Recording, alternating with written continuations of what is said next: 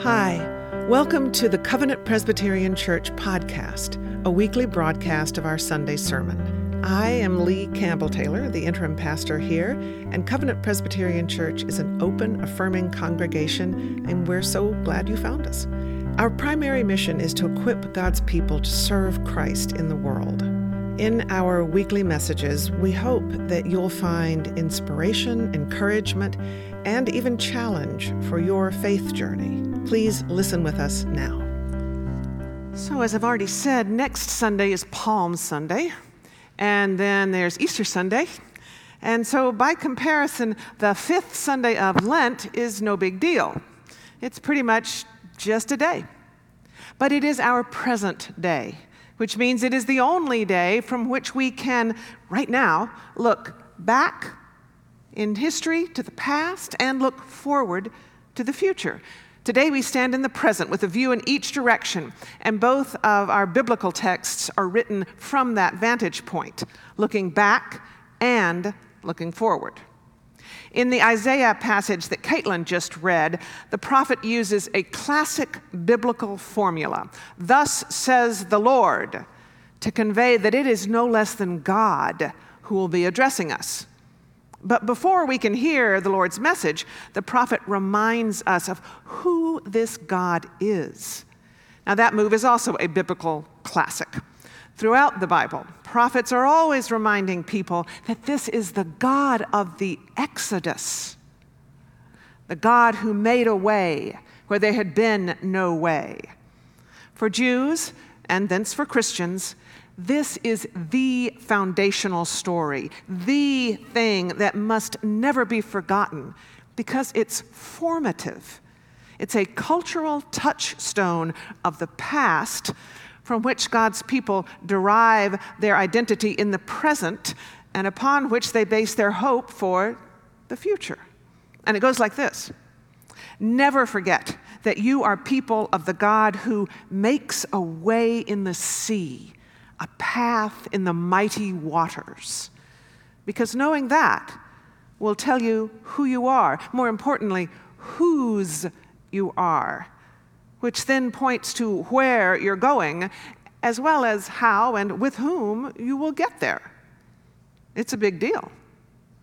Now, once Isaiah has thus, once again, underscored this crucial memory, only then does the prophet tell us what it is that the Lord thus says. And that turns out to be anything but classic. It is a total break from tradition. Thus says the Lord, "Do not remember the former things or consider the things of old." Nowhere else in all of Scripture does a prophet tell us to forget what God has done on our behalf. But here, God grabs our attention and points it in a fresh direction, saying, "I'm about to do a new thing. Do you not perceive it?" God is always moving on and urging us to keep up. That's why the Stewardship Committee used this verse from Isaiah for last fall's campaign. You knew it sounded familiar. So through Isaiah, God tells us what to expect next from God. "I will make a way in the wilderness and rivers in the desert." So the God who made a way in the sea will now make a way on land, changing life-threatening mighty waters of the sea into life-giving waters in the desert. Yes, it is certainly a new thing, but it is linked to what God has done before. It's like Exhibit B of God making a way. It declares that our future with God will be different from our past with God. And yet, yesterday, today, tomorrow, God remains the same way-making God. So listen now to our second reading, noting how the psalmist also looks to our past with God and then pivots to the new thing God will do in the future. This is Psalm 126. "When the Lord restored the fortunes of Zion, we were like those who dream.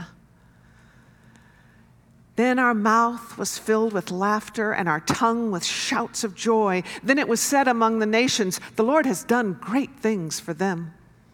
The Lord has done great things for us, and we rejoiced. Restore our fortunes, O Lord, like the watercourses in the Negeb. May those who sow in tears reap with shouts of joy. Those who go out weeping, bearing the seed for sowing, shall come home with shouts of joy, carrying their sheaves.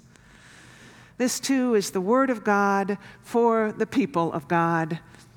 Thanks be to God. In Psalm 126, the psalmist is highlighting another foundational story of our faith. Not the Exodus, but the exile. That saga that stretched from the destruction of Jerusalem through the dividing of the people, some of them hauled off to Babylon, others of them stranded in the ruined land, and then finally to the long longed for return from exile. The psalmist looks back at all of that and sings, "When the Lord restored the fortunes of Zion," Zion being another name for Jerusalem. When the Lord restored the fortunes of Zion, we were like those who dream. It must be noted that this dream word does not connote some drowsy, hazy kind of dreaminess. No, this is the same Hebrew word used for the powerful dreams like those of Joseph in the book of Genesis. It's also how the book of Joel speaks of God's promise, "I will pour out my spirit on all flesh. Your sons and daughters shall prophesy. Your old shall dream dreams, and your young shall see visions." This kind of dreaming is God-blessed dreaming. I dare say this is the sort of dreaming that the Reverend Dr. Martin Luther King Jr., whose assassination we again mark and mourn tomorrow, the sort of dreaming that Dr. King was engaged in when he said, "I have a dream." He was speaking words we still need to hear as he continued, "It is a dream deeply rooted in the American dream. I have a dream that one day this nation will rise up and live out the true meaning of its creed. We hold these truths to be self-evident, that all men are created equal." And then after that quote from the Declaration of Independence, Dr. King reached further back to quote the prophet Isaiah. "I have a dream that one day every valley shall be exalted, and every plain made low.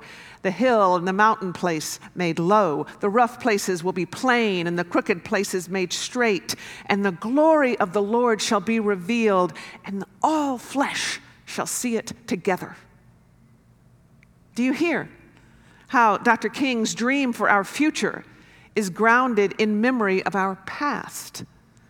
When he declared, "I have a dream today," he was standing in the present, looking back to the foundation of this nation and looking far, far further back to the foundation of Judeo-Christian faith, all in an effort to put the American people into that dream state that helps us perceive the new thing that God is doing. Our call is not merely to remember, but to let faithful remembering be the foundation for faithful dreaming. How good are we at that? When Covenant Presbyterian looks to its past, we may see that article on the wall back there about white pastors speaking out against racism in 1957. We may remember transforming the church's basement into an innovative venue for young people. We may remember recognizing our call to be a church for all God's people, joyfully including LGBTQ individuals. We may remember launching life-changing mission initiatives like the Laganav Haiti Partnership and the Women's Prison Outreach. Surely you remember God making a way again and again. I hope you can anticipate where I'm headed.